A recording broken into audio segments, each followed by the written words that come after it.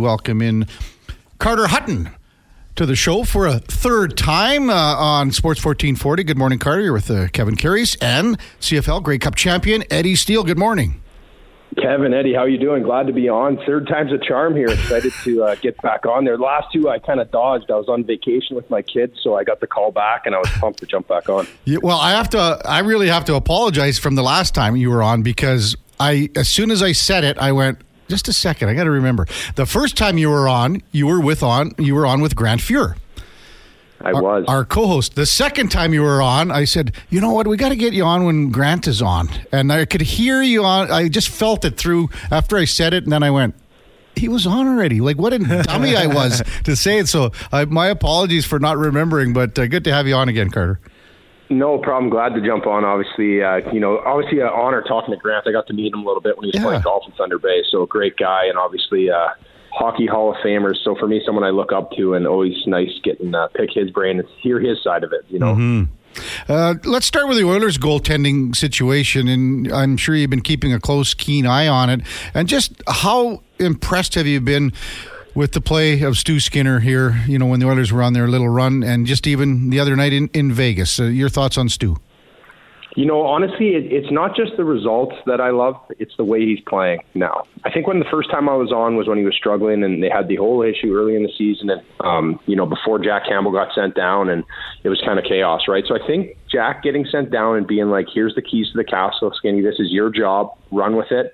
He just looks calmer, more confident. I think the team is playing a better game as well. You know, it's less reckless. You have your superstars buying into the way they need to play. So for me, I think it's just instilled throughout the team that he is making those saves that early in the year they weren't making. And as a goalie, I've had times where, I've struggled as well, and you can tell the team grips their stick a little tighter. It's harder to play the same way when you don't trust your goalie.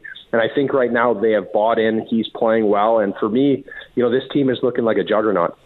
Carter, sticking with the Oilers here, with Jack Campbell's play really starting to come along down in the AHL, would you even consider recalling him, bringing him back, or would you just not want to mess with what's going on?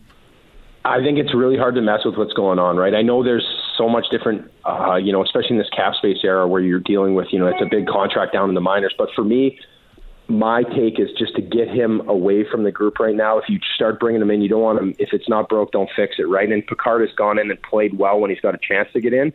And for me, maybe it's playoff time or something. You just have that depth. You have him around if you have to go to him. But I think right now to bring somebody in, it makes it a little tricky, right? It's kind of the same at trade deadline. Some teams that are playing well, you go and make a trade, it might mess up the gel of the team, and that's kind of where I think they're at right now. Carter Hutton, Daily Faceoff, our guest, Kevin Karius, Eddie Steele, on a Friday morning on Sports 1440. Cal Pickard is going to start tonight, Carter. What do you make of how he's come in and played, once every 5 games or so and really, really done the job? Obviously, Cal's a veteran. I've been with him a bunch. I've played against him coming up. We're kind of in a similar spot at once in our career, right? He's been a good number 3. He's got a lot of time in the NHL. I kind of broke in a little earlier and had more time substantial in the NHL. But for him, he's a veteran guy. He understands his role. He's not going to rock the boat. He's not going to mess with Stu. And that's important, right? And for me, I've been in that situation when you're only playing one every 5 or once every 2 weeks. It's easy to kind of drift away. But for him, with his experience and his repertoire of just being in these situations, he knows how to play on limited games and getting in there and no excuses, getting the job done. So I think he's a perfect fit for this situation. And for me, he's played so well. So tonight to see him get this start is good. I think to get back in there. And at the same time, you need to get him in there once in a while because Skinner needs his rest, right? Because at the end of the day, the ultimate goal is to play well when the playoffs start. So you know all about that. How tough is it to come in there and play, once every 5 games or so and, make sure that you're sharp to give your team a chance to win? Honestly, I think for me, I really learned that when I was playing in Nashville. I was playing behind Pekka Rinne. I think one of the years he was up for the Vezina, and he was playing so well. And then one of the years he was struggling. So it was either Pekka was playing really good, he had to play, or he was playing really bad, he had to play. So it was like one or the other. There was they had to get him going or they wanted to keep him playing. So I think the biggest thing you need to get over is the fact that, I haven't played in a while. I'm not in a rhythm, because if you're not going to do it, somebody else is going to do it, right? So the feeling sorry for yourself because you're not getting minutes. So the way I viewed it was I would set myself up for success in the way that I practiced, in the way I prepared, and the way I put my work in off the ice. And I would never fall back on, hey, I didn't play, because nobody wants to hear that, right? So I think for me, this situation where Skinner is playing, Picard knows his role. He's a veteran guy. He's excited to be in the NHL, let alone he's not mad about getting minutes. So I think for him, managing those emotions and having the experience makes it a perfect fit for him in Edmonton. Carter, I was going to ask you something else, but you just you got my mind wandering as you were speaking there. Keeping it real, bro, what's one of the biggest challenges of being a goalie? That is one of them, honestly, like not playing on rest. And just the fact of like when you're fighting it, like your team is not going to win. Like if you're not playing well, it's just an automatic kind of loss, right? So I think that is probably the biggest pressure you wear on your chest, is in the sense of everything falls with you, right? If a D-man or a forward's having a bad night, there's a way to you can erase those mistakes and get through it. Where if you're a goalie and you're fighting it, and you seen it here in Toronto and Ontario when Samsonov was struggling, it was almost painful to watch. Like you felt for the guy, and I've been in those situations. So I think that's the hardest part of it's the cross you bear as a goalie, right? Where if you're having a good night, you're the hero, everybody loves you. But if you're off, man, you feel it. The crowd's booing you. And especially nowadays, you can't turn your phone on without someone telling you how bad you suck. No doubt. Carter Hutton, Daily Faceoff, our guest on the Kevin Karius Show with co-host Eddie Steele.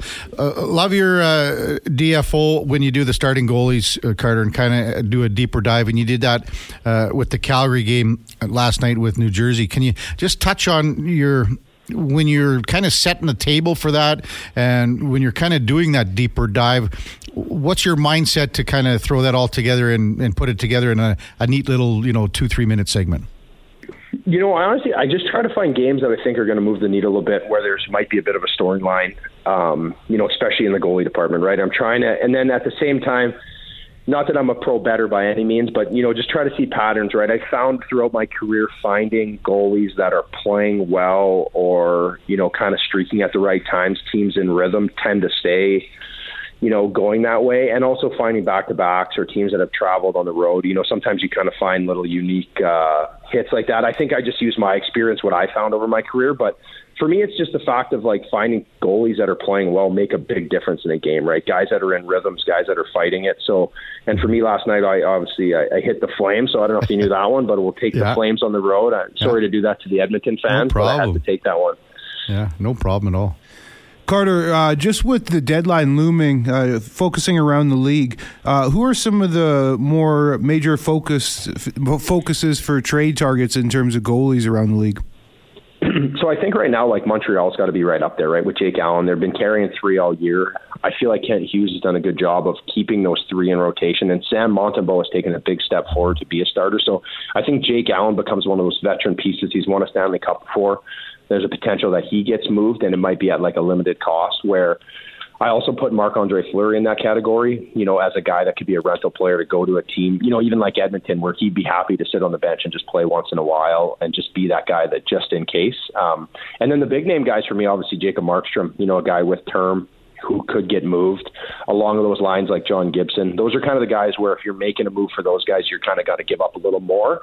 So it'll be interesting. Obviously, Elvis Merlukens in Columbus has asked for a trade, but he hasn't played well enough to be demanding those trades at that contract, which is kind of showed. So I always find that a bit comical, right? I understand these younger guys are a little more outlandish and they think they want the world, but you got to put up or shut up kind of thing. So it's been an interesting market. It'll be interesting how this plays out, because there's a lot of teams that are not having great years goaltendingly, statistically. Like if you look at Carolina, they're second last in the league right now in save percentage. So if they start getting some saves, they're going to be a pretty dominant team come playoff time. Yeah, what do you make of, even with Carolina's situation in goal, with Kochetkov and, Ranta got the hook again. No, he got injured again and came back, and Kochetkov got the hook. And what do you make of what's going on there in Carolina?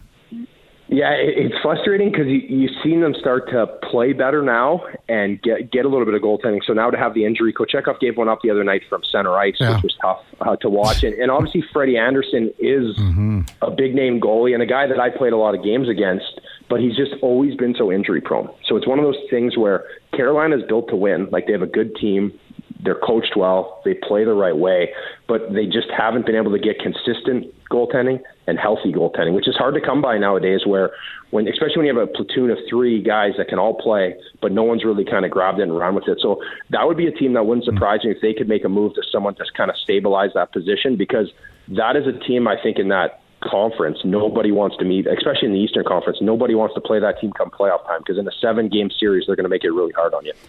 Carter Hutton with us on Sports 1440. I wanted your thoughts on Adin Hill. We saw him the other night against the Oilers, made 30 saves, was the reason that Vegas won the game. And even go back to last year's playoffs, he was one of the big reasons that Vegas eliminated the Oilers. What do you make of his style, for one thing, and just the fact that, his goals against is under 2? Can he win the Vezina with limited games played? A lot of questions in there, but kind of wrap it up if you can.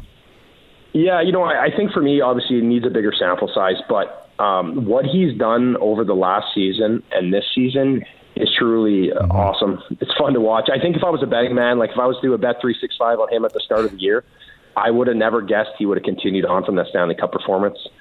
He's kind of more of a backup bouncing around, solidifies himself, wins the Stanley Cup, and comes back and answers the bell this year. It's been pretty impressive. So I also believe he's a product of a well-defended hockey team too, right? There's nights where he's really good, but if you watch him, he's never out of position. He plays a bit deeper. And another guy I would consider him in that category would be like Connor Hellebuck. They play deeper in the net. They let the game come to them. They use their size to their advantage. But what Adin Hill has done this year has been very impressive. So it'll be interesting as long as he can stay healthy down the stretch here and get in a bunch of games. I think he puts his name in the hat for the Vezina, but with only 19 games played compared to like Connor Hellebuck's 36 or Swayman's 28 and Stuart Skinner's 35, there's just not enough sample size for me. But the way he's playing is, if I was a betting man, I did not think he was going to get it done. But he's really shut me up this year, that's for sure. Mm-hmm. Now that the All-Star weekend is in the books here behind us, I just want to get a goalie's perspective of the skills comp and what you thought of that, man. That looked pretty taxing to me. Yeah, it's never. I feel like the goalies are always just hung out to dry when it comes to those competitions, but at least they threw in $100,000 for Georgiev picking up the win. So it's nice to see them in the net trying, giving her, because sometimes I know in years past they do like the shootout moves, and you can tell the goalies don't even know what to do. They're just kind of awkwardly standing there trying to let the guy score. So it's nice to see them playing well and moving and showing their athleticism, because I think at times during a game, people don't realize how explosive and how athletic the goalies are in this position, right? Where when you watch the fastest skater, or you watch these guys go through the skills competitions, you watch Connor McDavid skate laps, you're like, it's pretty eye-opening how amazing athletes they are. So for me, getting to see the goalies be involved in these games and show their athleticism is always fun. And, they obviously had a limited sample size of it this year, but at least it was cool to see them out there actually giving it their all. Have you decided or whittled down your starting goalies for DFO for tonight? So I don't do a Friday game. Oh, okay. So I'm looking at tomorrow. So I'm not too sure yet who I'll go with.